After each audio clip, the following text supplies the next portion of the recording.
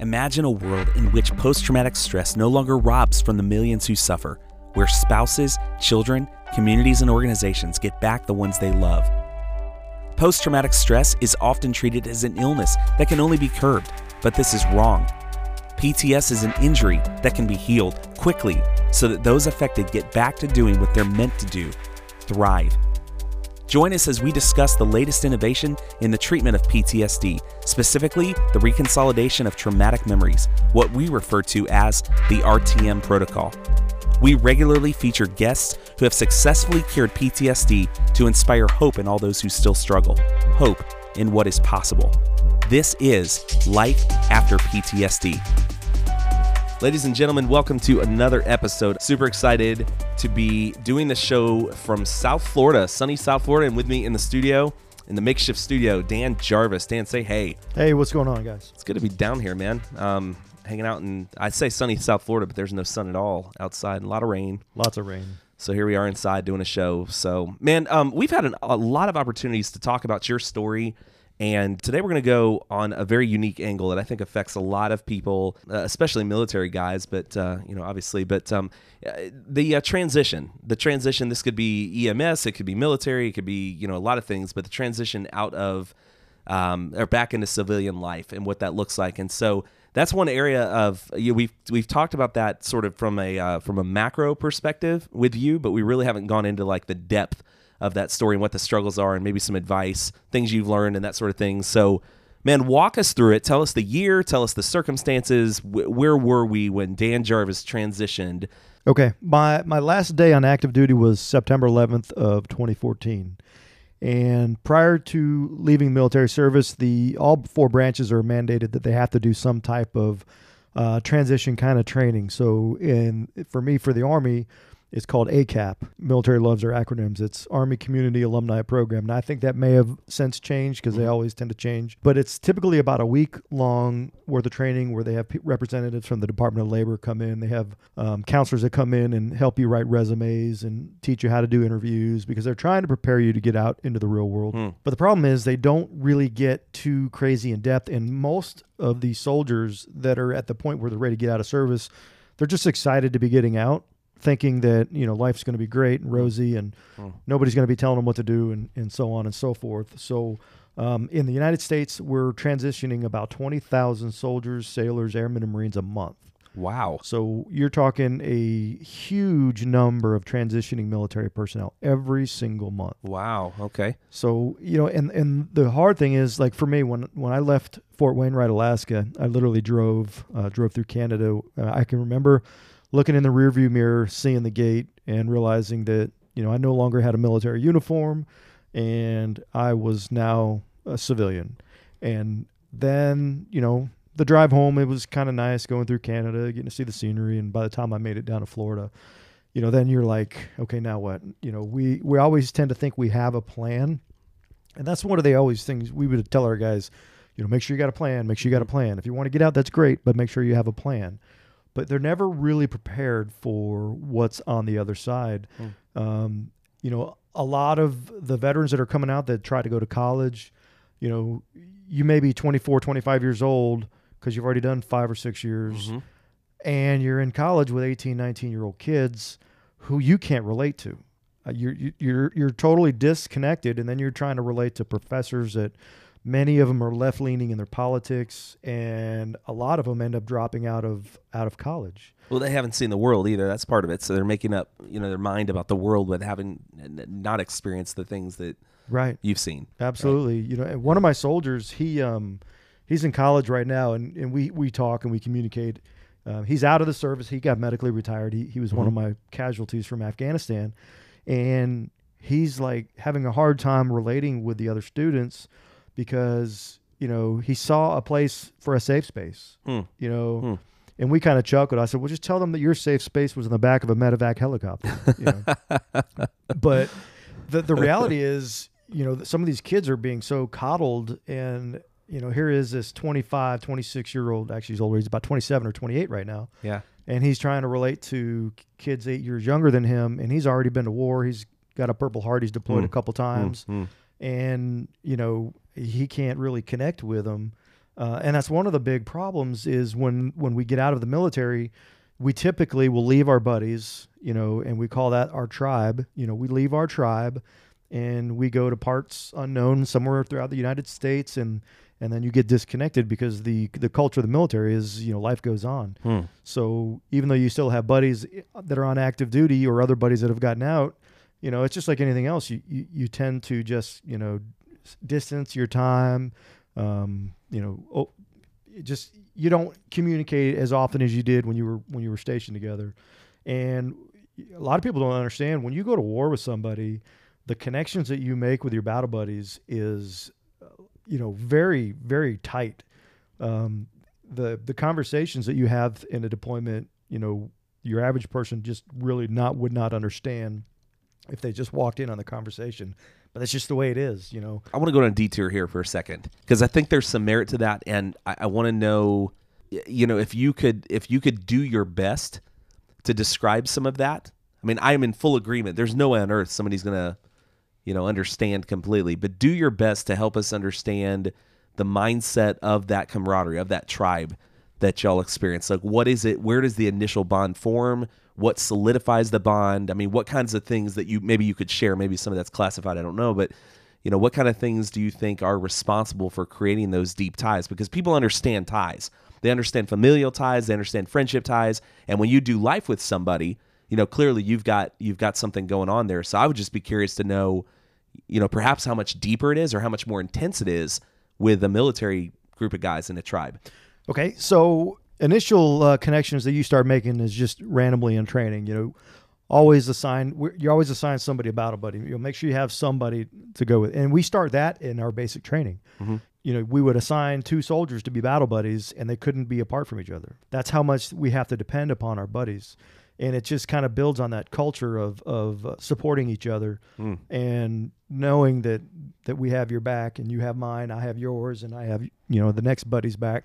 So when you go to war and officially actually go to war, and the range then becomes 2-way, where you're shooting down range and rounds are coming back at you, and you start experiencing some significant traumatic events, buddies tend to get even closer. I mean, because it's really hard to explain what it's like if you're involved in a firefight and you have to react to contact and move towards the gunfire and handle business and clear an objective and then get off the objective.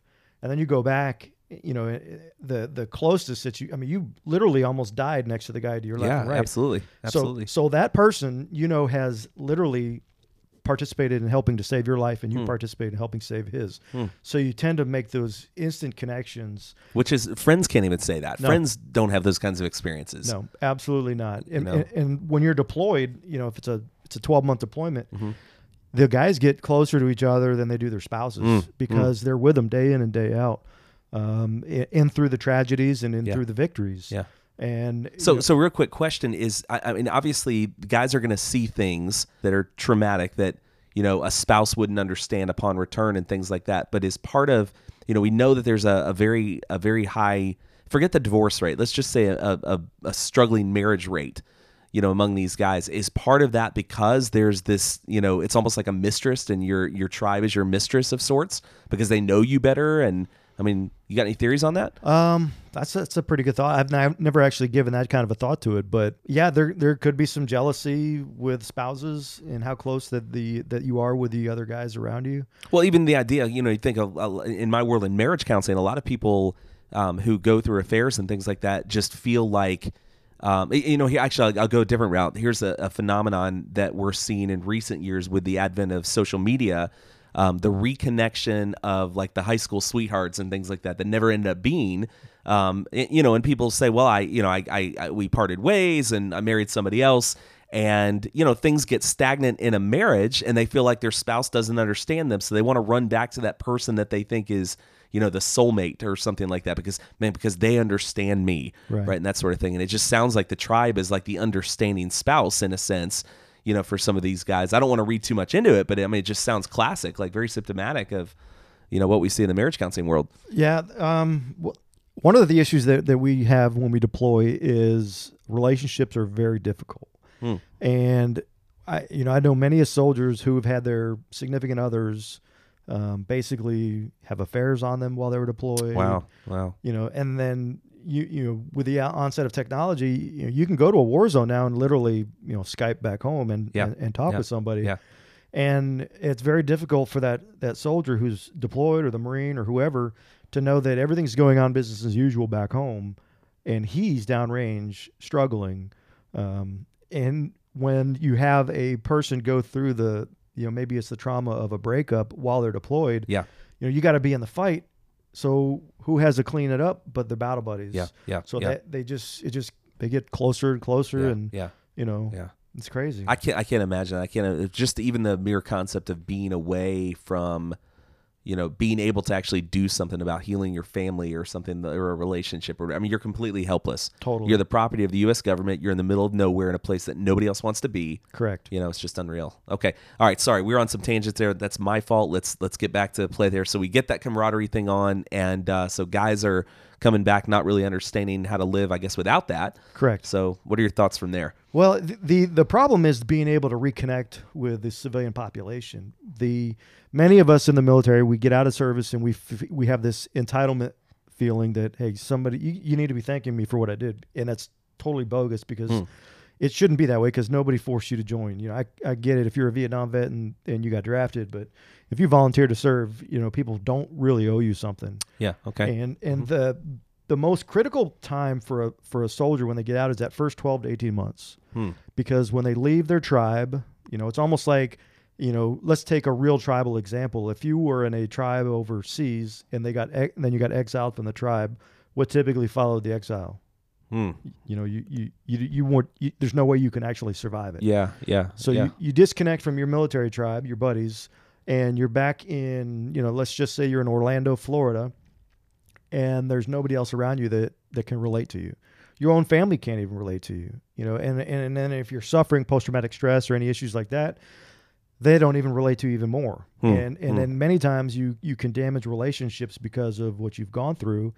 Divorce rates for military is 80%. Yeah, that's unreal. Well, the Army. I don't know if it's military, but I know the Army was 80%. Well, but even first responders. I can't speak for fire, but I know that police is crazy high like that as well. It's one of those stats that you look at. It's kind of like looking at a hospital bill. It's monopoly money. It's a monopoly stat. It's one of those things this can't even be real. No, but it is. It is, and it's unreal. It's crazy. It's totally. But what ends up happening is, and I think the most dangerous thing that a soldier can do, or a veteran, is isolate themselves. Yeah. If you disconnect, I can tell you many stories of veterans who, their marriages didn't survive, and the spouse left with the kids, and the person isolated, and then took their own lives. Yeah.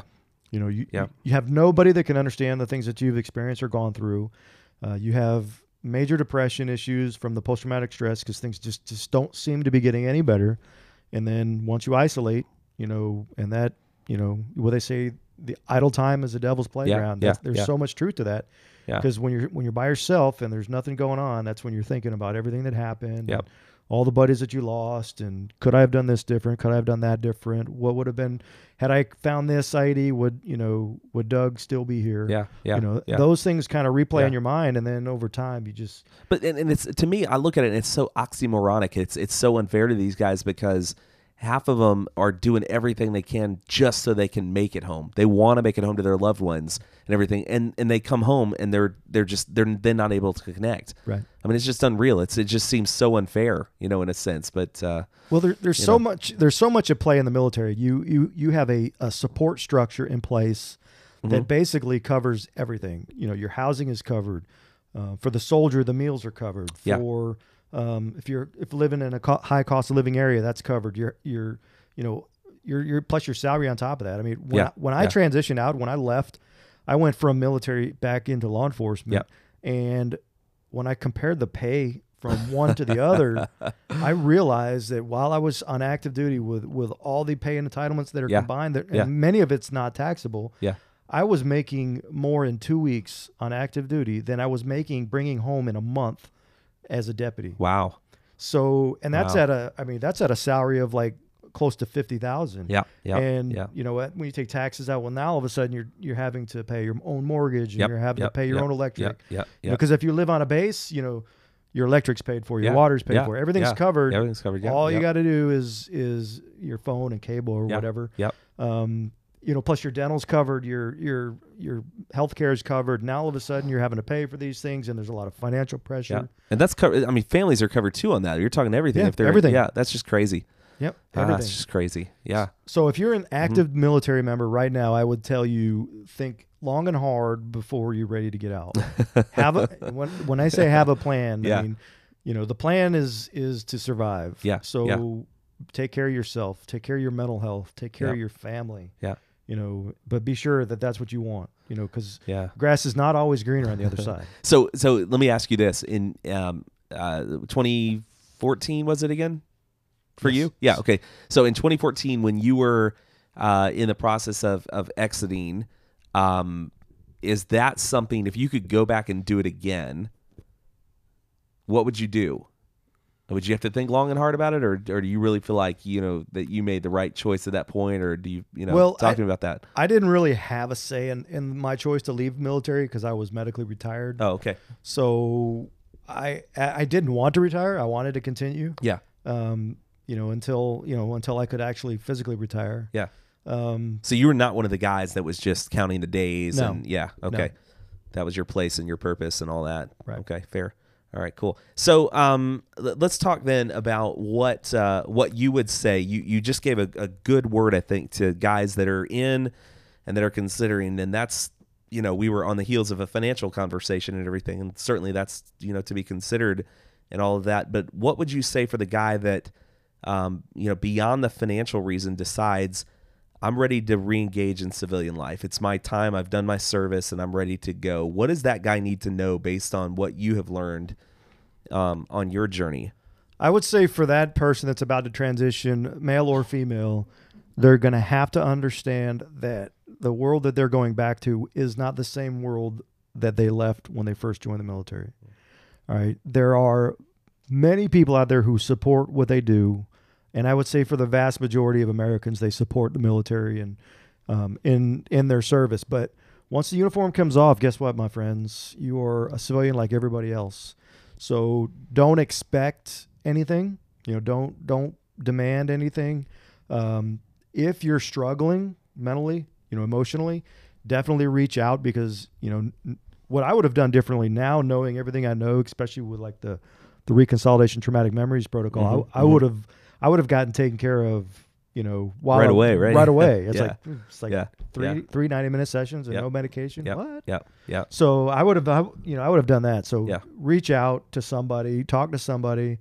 There's a lot of organizations out there. You know, my organization 220, you know, we can definitely connect you with somebody, or at least the closest RTM counselor or another member reconsolidation treatment if there's no RTM available. But take care of yourself. Let me ask you something real quick here, because I wonder how many of these guys did you realize when you got out? You know, I remember you telling your story a few times, and it seemed like it took you some time to realize there was some traumas and some junk there. And I would just be curious as to how long that really took to show, you know, because I think that's a part of the piece of advice for guys getting out, that it's not just, hey, this is what you do the day after you're out. Right. Here's the 3-month mark or the 6-month mark and what you can expect. Let's go in that just to be thorough. Well, when I first got out, I knew I had issues, because while I was on active duty, I came very close to ending my own life. Yeah. So I knew I had a problem. I just didn't want to share that with anybody. Got it. You know, because, you know, as guys, you know, and even being like a type A personality, we put stuff away. We want to box it up. We want to put it in the back of our minds. But I'm telling you, if you do that, there will be a day of reckoning. It will come out at some point. Yeah. We've had, you know, over 40,000 post 9/11 veterans who have been incarcerated since 9/11. Wow. You know, at one stage or another. You know, we get into the VA system. All they want to do is medicate you, and you know, I don't think that really allows you to be the person you really want to be. So that's why so many people will actually stay away from the VA, because they don't want to go on any meds. Yeah. You have to be willing to admit that you're a human being, and that may take a while. For me, when I got out, you know, I ended up going back to the police academy, because I was going back into law enforcement. and as long as your time is occupied, you can handle it. I mean, I was still drinking a lot, especially on the weekends. But once you get to the point where, okay, life is about to really continue, in a law enforcement field, dealing with the combat traumas, it didn't make for the healthiest of environments for me. I would get angry very quick. I didn't really take anything out and I didn't take anything out on people in general, but man, I can remember times where I'm running lights and sirens to a call, and people don't want to get out of your way, and I'm like throwing my mic on the ground, and like, it's like just killing me, Yeah. Yep. Just quick tempered. But 3 months when I got out, I had already met the woman that I married. We went out on a date. Actually, it might have been about 4 months. I was still struggling. I was still drinking. I was still doing all that stuff. But I slowed down a lot because, Gwinnell, she really, she became very important to me very quickly. And I really didn't want to screw that up. So I toned down the drinking a lot, but I still had a tendency to want to go back to that crutch or whatever. If anything got stressful, give me a beer kind of thing. And just for clarity, you're not drinking just for recreation here. No. I mean, this is self-medication. Yeah, it's at that point, it numbs you a little bit about, of course the next day always really sucks, but yeah. But see, and I bring that up for this reason, because I would say from an outsider's perspective, I kind of know better because I'm around you guys a lot and everything. And I feel like I spend a good deal asking questions like this, but I think from an outsider's perspective in general, Army and anything armed forces, people are going to look at and kind of go, well, they live life intensely. So they work hard, they party hard and everything. And I think the unfair assumption then becomes that, when you see these guys out at a bar or, they're in the checkout line at the grocery store and they've got several cases of beer sitting in the, the cart and everything, I don't think people make the connection most times that there are probably traumas and struggles that these guys are dealing with and that they are self-medicating. I think a lot of people just look at it and go, well, they're just, this is downtime. Right. They're on furlough or they're out, whatever, and they're just out having a good time or something. And that's not necessarily the case, is it? No. Talk to me real quick. You, I know you're not a big fan of isolation. Correct. So, of course I'm being facetious on that one. What are the dangers of isolation? And before you even get there, I would be curious to know if you can speak to your time of isolation and you can, just talk about what the mindset was for you at that point, why you chose that, or if you chose that and everything. Let's just talk about your journey and then move into maybe some principles and advice for people out there. Okay, so as soon as I got out, actually I went on terminal leave a little bit early, so I was out end of July. Okay. And I didn't really start back school for the academy until I want to say late November. I think it was right after Thanksgiving. That's for the police academy. For the police academy. Okay. So there was about a 3-month window where I really didn't have anything to do. Yeah. And I owned a condominium outright, so I didn't really have a lot of financial obligation. I didn't have any car payments. Yep.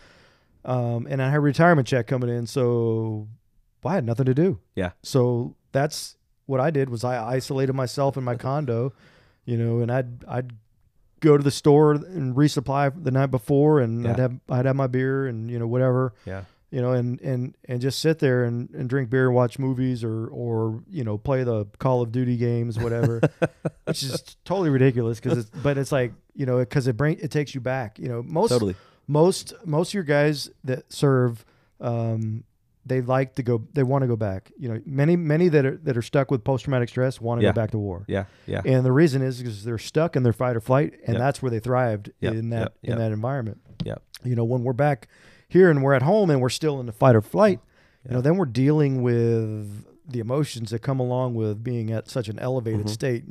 You're always on the trigger. You're always ready to go. Yeah. Now, part of your story didn't you have a glimpse of that phenomenon where you were kind of out and then you went back in for a season as part of your military career? I thought that was the case at one point that, you had, it was on furlough or something, and then you were struggling. I may be mixing you up with Brian's story from a few weeks ago.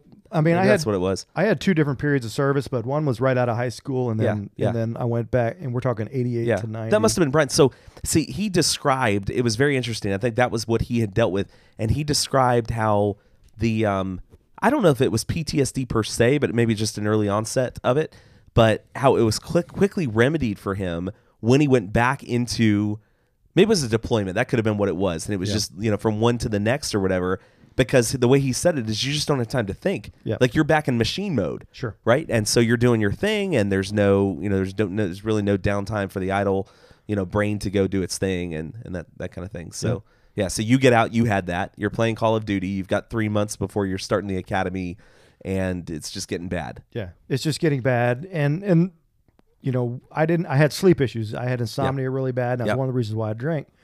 But when I did sleep, then and the dreams would come back, and the thoughts would creep back in, and when you really have nothing to do and you're sitting there by yourself, it's like, man, everything is just coming back, and then you start literally start thinking about what you did on your deployment. What could you have done different to have avoided losing a soldier, or losing a buddy out there? And it's and we beat ourselves up. We just totally beat ourselves up. And then we end up hardwiring our brain, where that becomes the subconscious or the unconscious brain then takes that on as like, that's your reality. So you never really get out of it. You really have to make a conscious effort to break the funk and fix yourself, because you're the only one that can do it. So obviously Gwinnell was a huge part of your story in getting you out of that isolation and everything. Was she the first person, or was that the first set of circumstances that helped you realize that you were even in isolation, or did you realize it the whole time? I mean, well, I knew before we met I was isolated. Okay. And I got to the point where I'm like, I got to do something, because this is not healthy. Isolation, you can only entertain yourself for so long. That's why it's unhealthy to be in a, isolated prison cell. Same thing. It's like, it's a method of torture. It is. And it's unreal. But it's self-torture for us. And it's almost like we feel like we deserve that.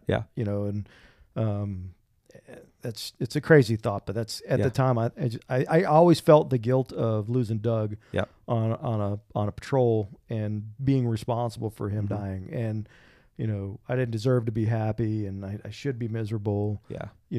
And the reality is, in war, good people die. That's the primary rule. And the secondary rule is, in war, good people die. And there's nothing that you can do. I mean, you can be, vigilant as much as possible, but there's some things that are totally outside your control. Yeah, absolutely. Absolutely. All right. So here's a real question for you then. What did isolation, so you moved from isolation to what would you say is the opposite of that in your world and everything? What does that look, community? I mean, what does it look like? Well, for me, part of it was a spiritual journey as well. Okay. Because, I had a set of beliefs prior to going to war, and then when things didn't get better for me, then those set of beliefs then become challenged, because everybody just says, "Oh, just pray about it. You'll be fine. You'll be fine." And it doesn't work that way. No, it doesn't. It doesn't. And putting that expectation, then there's something wrong with me if I'm not getting any better. And then you're like, you know what, But anyways, well-meaning people say that stuff. Yeah, they just don't understand that when you're dealing with a human brain, it's a little bit more than just pray about it. When you literally hardwire your brain to respond a certain way, then it takes a little bit of time to unwire that brain as well. Absolutely. And you may not unwire it. You may just have to rewire. Absolutely. The old habits are still there. You're just going to have to create new ones. Yeah. All right. So that's part of it. What else? It's a good word. Well, when Gwinnell and I went out on our first date, I was still seeking the adrenaline rush.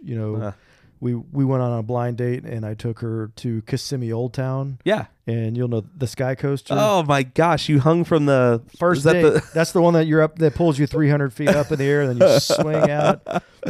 Poor over 192. I look at the people that do that. I'm like, you guys are crazy. And no offense to Old Town, I just question the construction integrity of any of these things. But seen one too many carnival accidents. But I was still seeking the. But she did that with you? She did that with me. Wow. That's when I knew this could be the one. I was kind of kid around, and I was like, I call her my tourniquet, because she had her arm wrapped around my arm so tight I couldn't. So is that called love at first flight then, or is that what that is? Love at first flight. I like it. I like what you did there. Yeah, there you go. All right, so you're still thrill seeking, and what is she telling you Dan, not every date can be like this. Is that what it is? Well, I was actually impressed that she was willing to do it. Yeah. You know, I don't know. She we didn't do that every time. We did that on our 6-month anniversary. I don't want to double date with you guys. I'm just gonna stay away. Y'all do your thing. And, hey, when we got married, we went back. We went to Hawaii. We went skydiving. What? Yeah, we went zip lining. You know, we had a lot of fun. Well, that's awesome. Good for you. So very cool. So is that still? But is it done now for enjoyment? When you do those things now, are you able to enjoy it now? Yeah. That's awesome. It's very not. cool. It's not because I'm seeking, you know, the rush. Yeah, I do like adrenaline fueled things. Yeah, yeah. But you know, that's because when you do things in the military, like what we used to do, you know, as a combat infantryman, I can recall some operations that were like, man, this is really, really cool. Yeah, You know, I can't believe I'm getting to do this and they're paying me for it. Yeah. How many times did you jump out of an airplane? I did. I was a 5-jump chump in the Army. I did airborne school, and then I've had 2 other civilian jumps. That's awesome. And, yeah. See, I mean, look, man, when you jump out of a perfectly good airplane, you better have something going on in your head that's not right. Thrill seeking something, whatever. I mean, it's my mindset right there. But I'm not a good flyer, but that's that. But anyway, very, very cool. What would you say to the guy out there and girl who are you know, I don't know how many military people could even access something like this if they're in. Is that, by the way, is that something that, you know, is there downtime like when you're at a base or whatever that you can get a podcast or a YouTube or something like that? Or? Oh yeah, absolutely. Yeah, I mean, you know, you're working. Yeah. You know, you're probably at work 5:30 till maybe 6 or 7 at night. I mean, there's time. Weekends are off too. It's just like any other job. Okay. You'll work a little bit more than 40 hours a week, but so the guy or girl that maybe by chance is listening to something like this at some point on their base. But then also the one that's that's out, that's still trying to figure out the new normal or whatever. What are your give some advice on isolation and connection and what can you impart into someone? I would say one of the things that I did was I went out actually to the American Legion. Okay. It's predominantly controlled by your Vietnam era veterans, and then I just started to volunteer. So I started volunteering at the American Legion. Wow. They sent me to school to become a service officer, and then all of a sudden I'm connecting with all these old timers. It was kind of fun because I love hearing about their stories and totally, whatnot. yeah. And and then it's like you have the ability to help them financially. We're running into Vietnam veteran spouses, where their husbands died. Well, how'd your husband die? Well, he had a heart attack. Yeah. Well, let's do this. Agent Orange, blah, blah, blah. And then all of a sudden they're getting $1,300 a month. And then you have these 70 and 80-year-old ladies, trying to hit on you. It was kind of funny. this one lady, she kept calling and I was like, come on, man. I'm a married man, and you're older as my grandmother. But, Dan, just remember, I have the radio face. You're the cute face in this equation, man. So it doesn't surprise me. Yeah, you get out there, they stick you up there on the stage. Are you the Bachelor auction deal? Except you're not the Bachelor. Is it? Yeah. So it's awesome. But it's a way to plug yourself in. I mean, even though they're the older folks, they're still fun to talk to. Totally. And and if ever a generation deserves the American Legion, it's the Vietnam era veterans, because they got totally ripped on when they got home. And, but do something. Get plugged in somewhere. Yeah. Try to find somebody in your. I guarantee you. Matter of fact, I wear my Wolfhounds PT shirt from my unit in Hawaii. Yeah. And I wear it around a lot. Actually, I ordered 10 of them. I'm not gonna lie. And it's like. It's easy. I just wear it, and then my wife's like, "You're always wearing that shirt." Favorite shirt. But you know what? I ran into somebody, and I went into a paint store, and this guy goes, "Wolfhounds, huh?" And he just saw that from seeing the rifle and the 227 on it. And he was at the same duty station. So it sparks conversations. That's awesome. But connect with somebody in your community that's a veteran that maybe has shared a similar experiences with you, because then you get it gives you that sense of okay, I have a little bit of a tribe here. Yep. One of the things that I did is I got involved with an organization called the Hero's Journey. Yeah. And that's Scott Mann's group. Yeah. And, got plugged into that tribe. And even if you had 10 people around the United States that you guys could get together as a group, do a Zoom call once a month or something and just connect with people, and all of you guys get together. Define a tribe for me, your definition. I mean, obviously we can go look that up in a dictionary, but how do you define a tribe? How big, how small, the affinity, whatever. I mean, what is it? The tribe can be 3, 4, 5 people. Okay. Just a group of people with like interests that you share a commonality with. Like the tribe that I'm with, it's like, being part of something bigger than yourself and doing something for the betterment of society, which is kind of what we're doing with the nonprofit. Yep.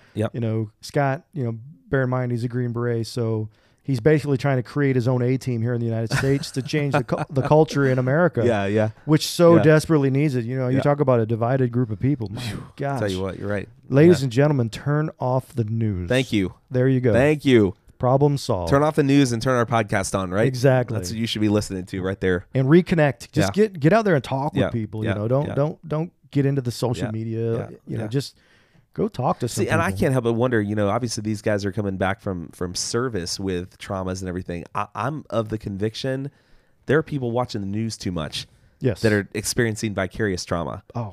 We weren't meant to handle it. No. You need to get out, go for a walk, just take your mind off things. And I'm sure that's true both for civilians and for vets. The crazy thing is when you're experiencing bad emotions, motion will actually get your state of mind totally off of it. There you go. So just go for a walk around the neighborhood, whether you're into lifting weights or yoga, whatever, meditation, get your mind out of the rut that it's in. There you go. That's a tip of the day right there, man. I think that's a good piece of advice. We flew down two couples over the Veterans Day weekend. Okay. One's from Iowa, one couple's from Michigan. Cool. And I was connected with both of them, and both of them have had their own traumas. One started off in the infantry and became a pilot and was a medevac pilot. So he was flying American soldiers, and not all of them made it when they got him back to the aid station or wherever they're going to work on him. And just by bringing those guys down here, they didn't know each other until we got together, and we went to the Veterans Alternative. We did a 5-day retreat. Well, it's not really a retreat. It's a wellness program where they do the memory reconsolidation stuff, and they do yoga and meditation. And those guys got connected, and we even played a game. There's a board game. I can't remember what it was, but it was absolutely ridiculous. But we were so it's Risk, man. Military guys have to play Risk, right? It wasn't. I remember that one of the rules on the game was if somebody that wasn't a player came within 10 feet, I had to bark like a dog at them. What? Yeah. And I'm sitting there barking at people. And of course, the staff there was like, man, they've never experienced that because we were so connected before we got there. Yeah. We basically created our own new tribe. That's awesome. And the three of us, the three vets, we still do group messages. Yeah. So, and it's really cool. And that's kind of what, they now, even though one's in Iowa, one's in Michigan, and one's in Florida, we're connected. And we stay connected. Awesome. And that's awesome. We communicate. Yeah. And I love when people reach out and they make a connection there. It's been kind of interesting, even though we're in the infancy stages of doing the show and some of the social media that accompanies with it. A couple of us were having a conversation last night because we got a message on Instagram from the wife of a military guy who's in the Navy. She was reaching out and just needed some help and everything. First of all, I didn't even know that you could message on Instagram, so that was new for me. So I'm logged in one day and I see this like little arrow in the corner of the top right screen, and it had a number next to it. And I'm going, what does that do? And so I click it open. There's like 8 messages there. Oh no! So I'm like apologizing I'm sorry. I don't know what I'm doing. But this one was just one reaching out, just going and as a result of listening to the show and going, man, I feel like you guys understand. Some of the stuff that we're going through, we need some help and everything. It was just really cool, to see that happening. So I love when people are reaching out and we want to use that medium. How can people connect with you? There's a guy or a gal that are listening to this show right now. Man, they're playing Call of Duty, mind you, right? Yeah, playing Call of Duty, drinking a 12-pack of beer. That's you. I was me. Yeah. I was there. How do they get in touch with you then? Get the process started. They can contact us at 220 through our Facebook page. It's just number 22ZERO. And we're www.22zero.org. They can message us on either one, send us an email. You need me, I'm here. That's awesome. And what we do is we can connect you with the resources. So a final thought, give me a 30-second soundbite on what you would say to somebody that's isolated right now. Put down the beer or the Jack Daniels, turn off the video game, and go out for a walk, go somewhere, try to communicate, connect with somebody, find a veteran in your community, or just go to your American Legion and just go sit down and talk to one of the old timers. Many of them have been dealing with the PTSD for 50 years. Yeah. And just reach out, connect, and get rid of your junk. Let us help clear your trauma so you can get back to being that person you were meant to be. Highlands County Sheriff's Office the other night had a sergeant who took his own life. People don't understand that a lot of the first responders, they deal with trauma as much in the same way that military veterans do, but they deal with it day in and day out, and they'll do that for an entire career. This guy's been a police officer for 15 years. Matter of fact, he used to be employed with the Coral Springs Police Department down here. Wow. So, if you're a law enforcement officer down there, reach out to us. We can still connect you. You don't have to go through work or your EAP. We'll find you a counselor to get rid of the junk, and then just go back to work and business as usual. I don't think it makes you weak for reaching out. I think it's a sign of strength. Absolutely. I really do. Well, that's a good word, man. I appreciate you being on the show. So for those of you out there who are listening, you can subscribe on social media at Heal Your PTSD on Instagram and Twitter. And then, as always, check back next week. We got another episode that'll be dropping every Monday on Life After PTSD. Thanks for joining us for Life After PTSD. As you listen to this podcast, imagine your new life and all the possibilities when you are free of PTSD, because that is what is possible with RTM. You are here, which means you're ready. So connect with us at lifeafterptsd.org, or in Canada, lifeafterptsd.ca, or follow us at Heal Your PTSD.